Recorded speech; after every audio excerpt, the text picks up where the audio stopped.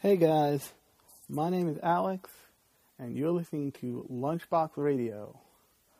Before we get started, if you got lost somehow on the feed, that is entirely my fault, and a little bit Bumper's fault, since if you've listened to this podcast for a while, you may have noticed that there's a logo in the bottom corner of the podcast art that says Bumpers in a big, goofy font.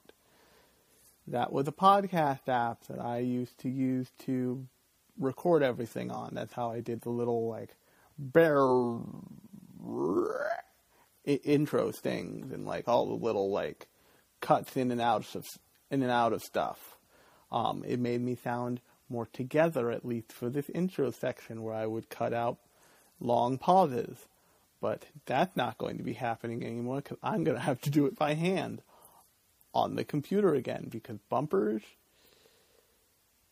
will be, as of March 6th, dead in the water, basically. Meaning I won't be able to record anything on it. What that means for you is that means a couple things for you. Only one of them bad. You get a bunch of you'll get a podcast every week still, if I can help it, and you will also get higher quality audio, just a higher quality show in general. I'll be able to drop in sound clips and all sorts of fun stuff, and it will be a better production in general. I'll be able to also clean up the sound a little bit, because I'll have more control over everything. But what that all has meant so far, which is bad, is at least 5 episodes have just dropped off the bottom of the feed. I don't know why they did this. I just know that they did. I will probably re-release those episodes as lost episodes. But so if you were listening to the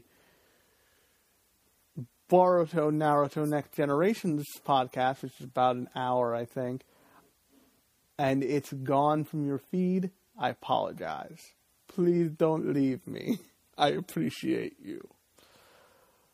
But I will get all those together, and like I said, I'll release them one at a time as bonus lost episodes kinds of stuff. But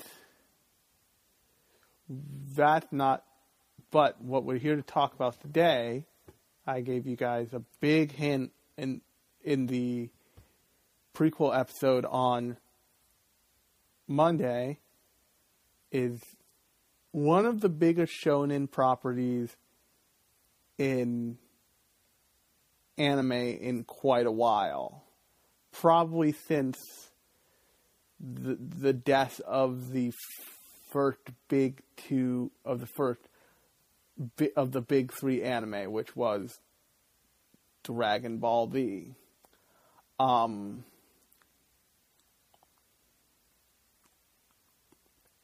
for those of you who don't know what I mean by big 3 anime, or have an opinion about what they could be, when I talk about the big 3 anime, I'm talking about specifically Dragon Ball Z, Naruto, and Bleach.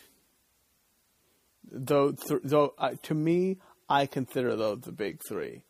Usually, Naruto is the one that's in contention. Lots of people slot One Piece into that slot, and it goes DBZ, One Piece, Bleach. But I always put Naruto in there just because somehow it makes more sense to me. But hey, to each their own. But the show that we're talking about tonight is My Hero Academia. So, basically, everybody is really in love with My Hero Academia.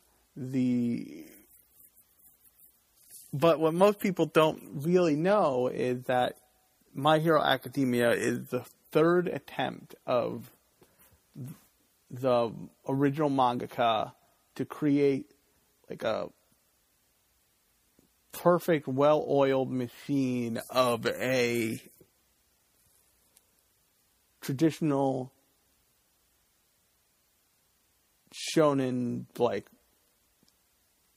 power manga, like shonen action manga.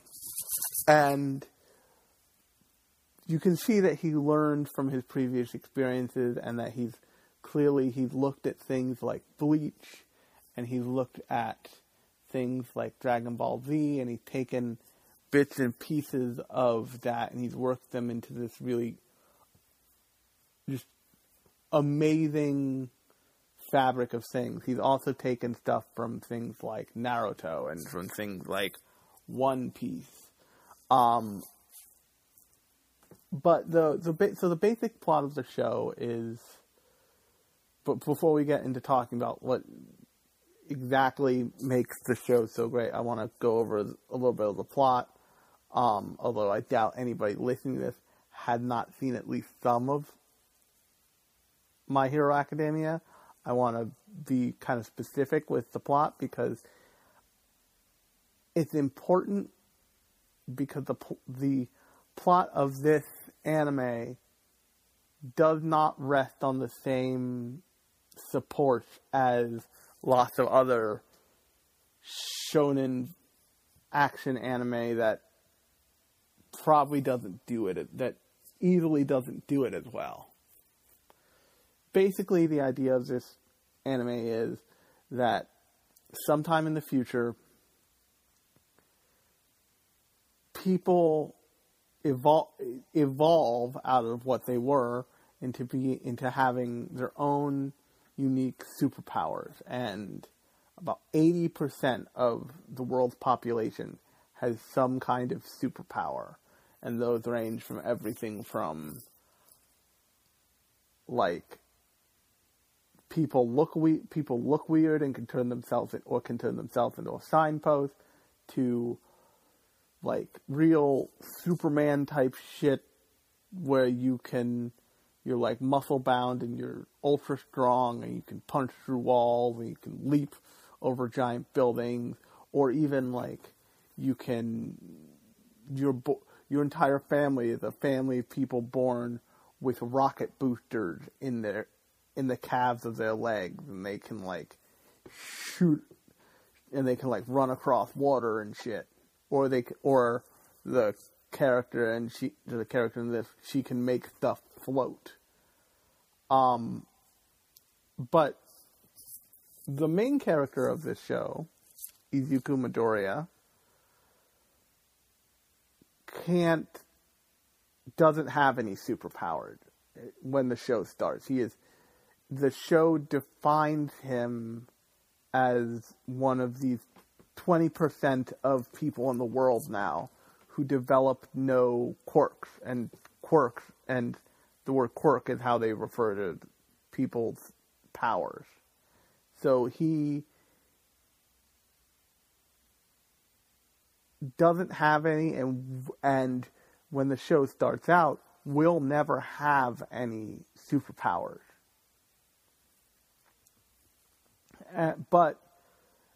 And normally that would be a real bummer, but it would still be okay.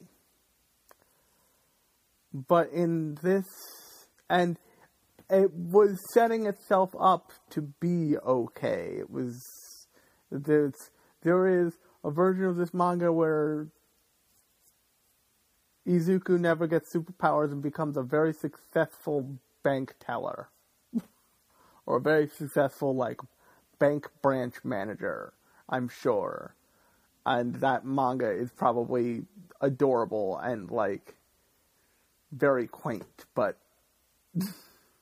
also truly disappointing if you've seen any of what comes after the first couple episodes or couple chapters of this show.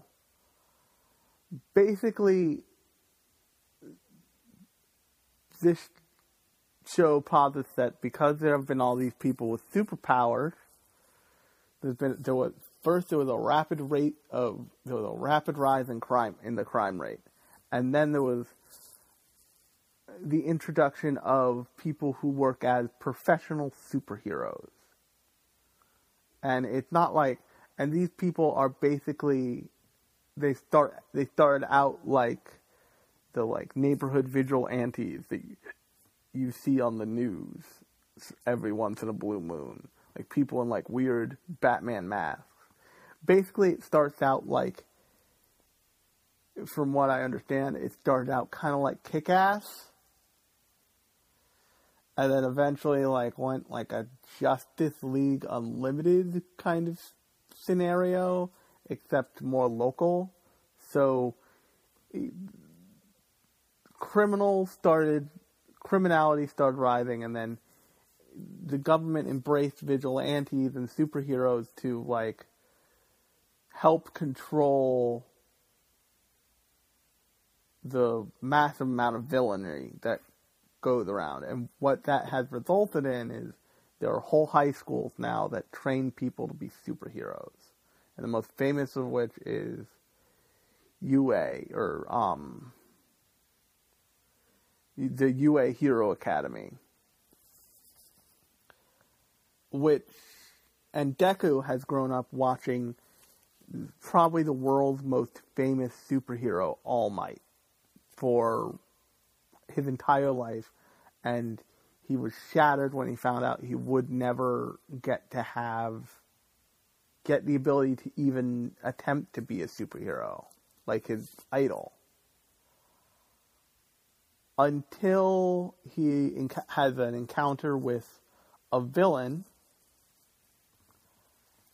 Until he has two encounters with a specific villain, and proves to All Might, who, unbeknownst to the rest of the world, has suffered a serious mortal wound, and can now only use his powers for about 15 minutes at a time. After proving that he's got that he has the mindset to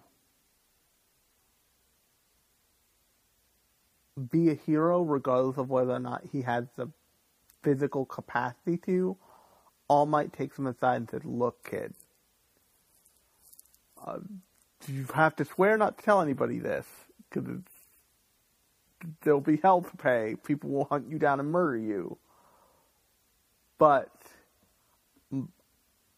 I can pass my power from one person to another, and I want to pass my power to you." And what he says is, basically, there are two versions of his quirk. One is a version that takes power from people and amasses it. That power, that quirk is called One for All. It's called One for All. And by amassing this huge amount of power in one quirk passed down through generations, each generation gets stronger and stronger and stronger and stronger. But the base power only involves being able to give power to other people. And that's why it's called One for All. I think that All Might is One for All. The other half of his power, the other half of One for All, is All for One, and that allows somebody to take other people's quirks and amass the power solely for themselves until it's passed down eventually. And it sets up this huge cosmic, good and evil battle. And Deku's eventual goal is to fight the inheritor of All for One and win. But what this show does brilliantly is it says, this kid just got these powers. He is talented and intelligent because he has spent all of the 15 years he's been alive basically being as much of a massive nerd about superheroes as he possibly could. You're led to believe he keeps untold amounts of notes on every superhero and has them almost memorized. To the point where he sees a superhero, he knows their name, he knows their ability, he knows, like, their special moves, all this other stuff, and, like, all these other details about them. And that amount of studying and that amount of poring over the kind of raw data of what it's like to be a superhero turns it into something different for him, because he truly thinks about things like All Might's powers, or later on in the show, Eraserhead's powers. And that gives him the advantage of, if he's taking so many notes, he is using those notes to analyze stuff he hasn't encountered before. Like, oh, if this person has this power, it might probably work like this hero who has this power, and he can figure out how to deal with it. And this show very quickly makes all the characters involved deal with things in a more intelligent way. It is not... They're the character who usually seems like he's brute forcing his way through things, and that character is Bakugo. And Bakugo is... He's set up as Deku's... He's set up as, like, the antagonist in the very beginning of the show, but by the point at which season 2 ends, he's definitely Deku's rival, and it's kind of revealed that Bakugo's pride is ultimately Bakugo's pride, and in his massive ability, basically, Deku inherits his ability, which is like extreme, literally bone-shattering strength.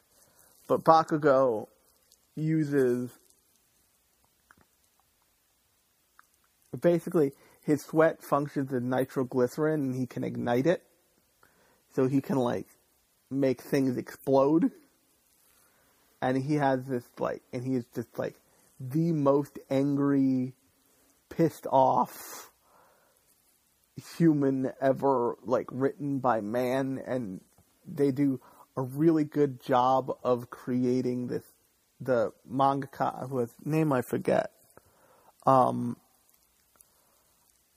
did a really great job in the manga, and it translates really well to anime, of creating a character who the audience is basically told to hate. Within the first couple scenes of the show, he tells this kid, his classmate, Izuku, who he's known for, you're led to believe he's known for his entire life, to jump off a bridge, to jump off the roof of the school building. And he knows there's no way Izuku can, like, can get back at him, because he'll just blow him up, literally. So, but they take a character who has an inclination to do something that awful, and they tweak him and humanize him and make him not so quickly that it's like a about face, but quickly enough where it's believable and slowly enough where you can notice it happening. They turn him into this character who is an asshole, but he truly and honestly tries to do things the right way. He does it. There's by almost the end of the second, by the middle of the second season, I think it is, he wins the school festival, which they turn into this like massive battle royale of it. They turn into basically a tournament arc, which is the best way to do it. One of the better ways to do it I think I've seen. And he wins basically by default. And they have to bring him up on stage in like a straitjacket tied to a stretcher because he's so pissed off that he didn't get to win fair and square so there would be no question that he like is ready to basically burn the entire stadium to the ground, which is they find a way to make the mangaka found a way to make a character who is truly obviously a good person,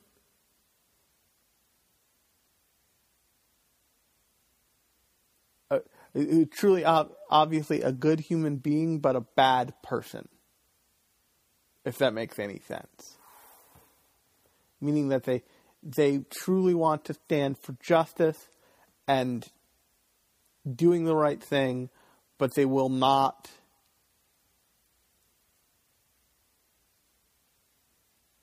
do it with a smile on their face. And they have tons of other great characters who show you the kind of wide breadth of the types of people who are not only in the hero program, but in society and in this world that they've created. They have whole conversations about ambition and about good and evil and about right and wrong that are pretty nuanced and present a pretty unique understanding of all of that. For example, Uraraka Okocho,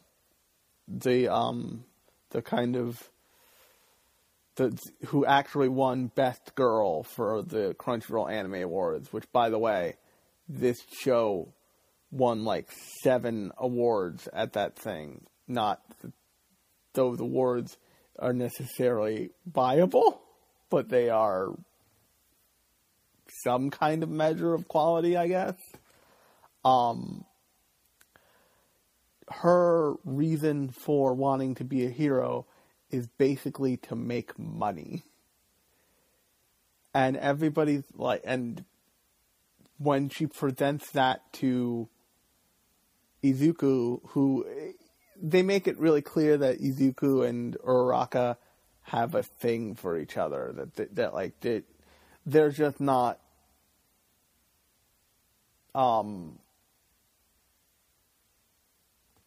what's the word? They are not acting on currently. They both kind of realize they both have a thing for each other, and they're doing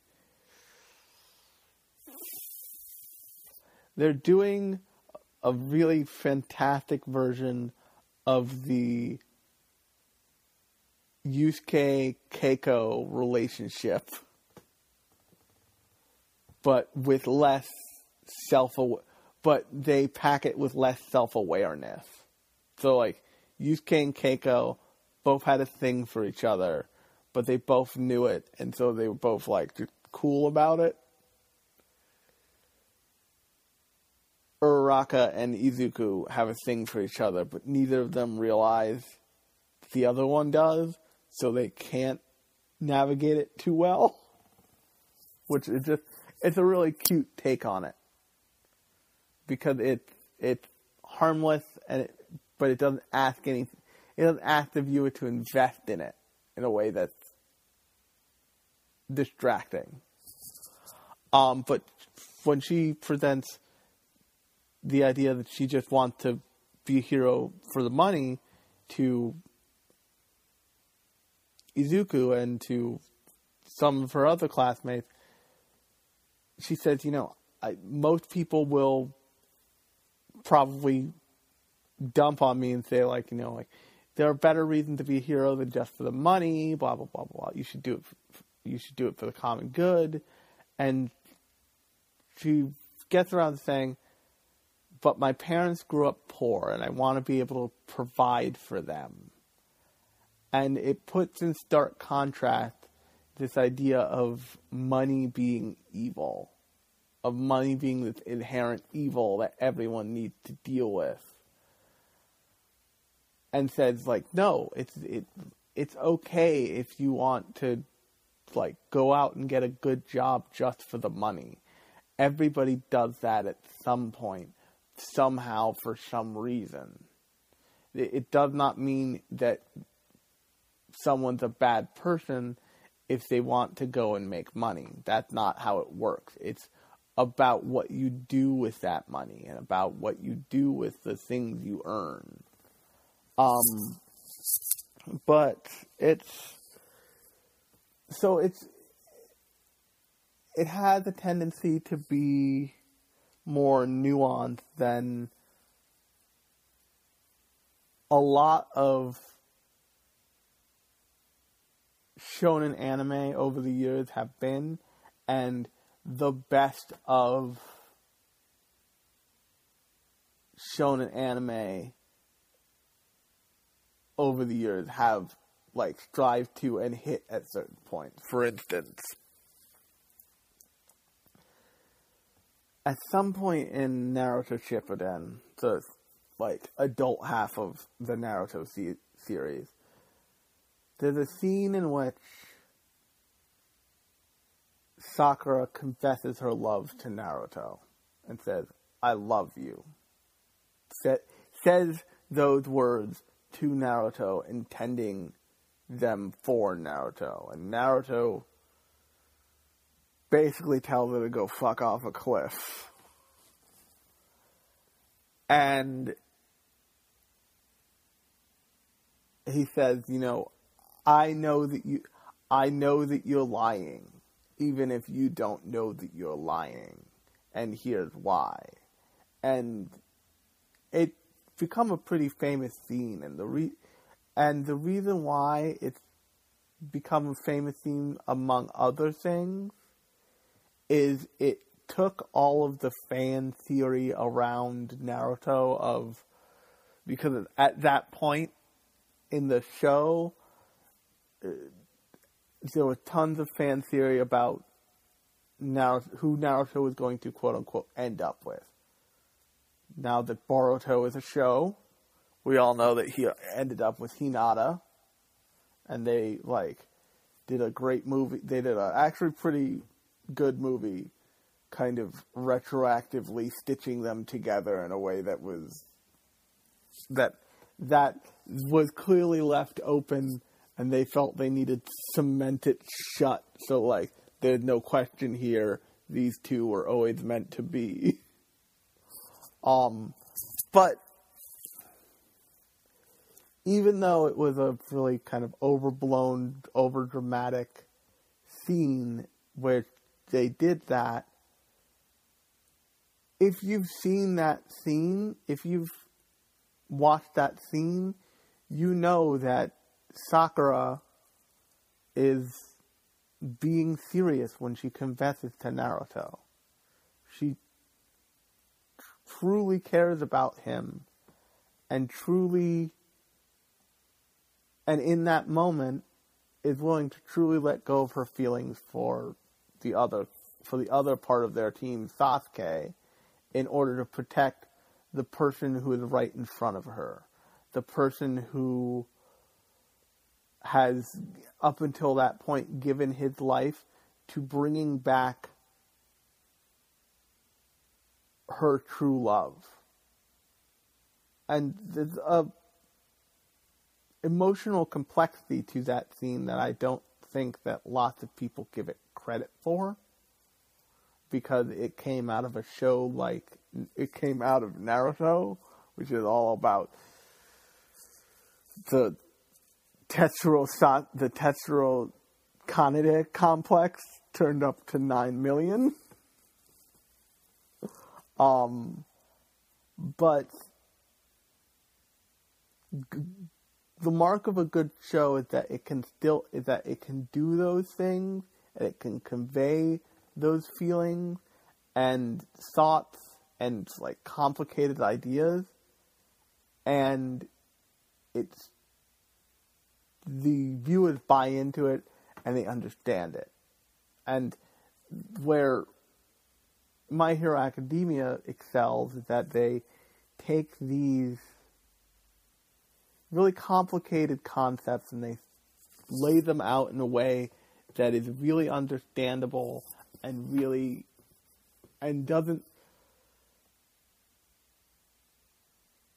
doesn't treat the audience like idiots.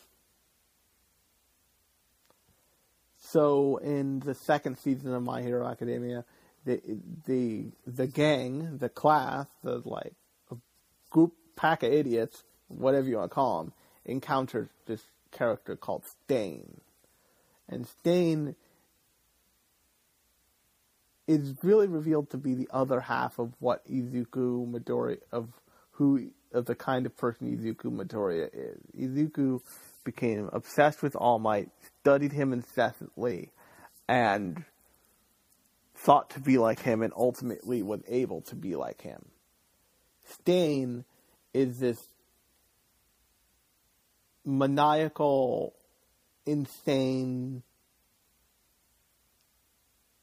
like, cultish worshipper of All Might and of what it mean and what he believes to truly be a hero, and he looks down on anybody like, say, Uraraka, who's doing it for the money, regardless of why they're doing it for the money. He will look down on them and he becomes the hero killer. His manifesto leaks out online and causes this whole new breed of villains to kind of come up through the woodwork. But in the portrayal of that, they have a conversation there. They have a conversation about the internet and the way the internet spreads ideas that is amazingly effective at explaining, like, look, this is how, bad things get spread around on the internet all the time. This is exactly how it happens. One person puts a video up and 29 million people watch it. Somebody puts a podcast out and 12 people watch it, and they tell 12 of their friends, and the original idea spreads out and out and out and out, and it affects all these people. And that's just the seed of an idea, and it's like you drop a seed in water and the waves go forever. But it takes a really talented it takes a really talented storyteller to wrap all of that into a shonen action manga where the main selling point of the manga and of the now anime is the fight scenes and the superhero-ness of it. But it still has room for all of these really nuanced, controlled ideas. And that is, I think, a huge part of the reason that My Hero Academia is so well liked by everybody. But I think I'm going to call it here. I'll make this a little bit of a shorter one.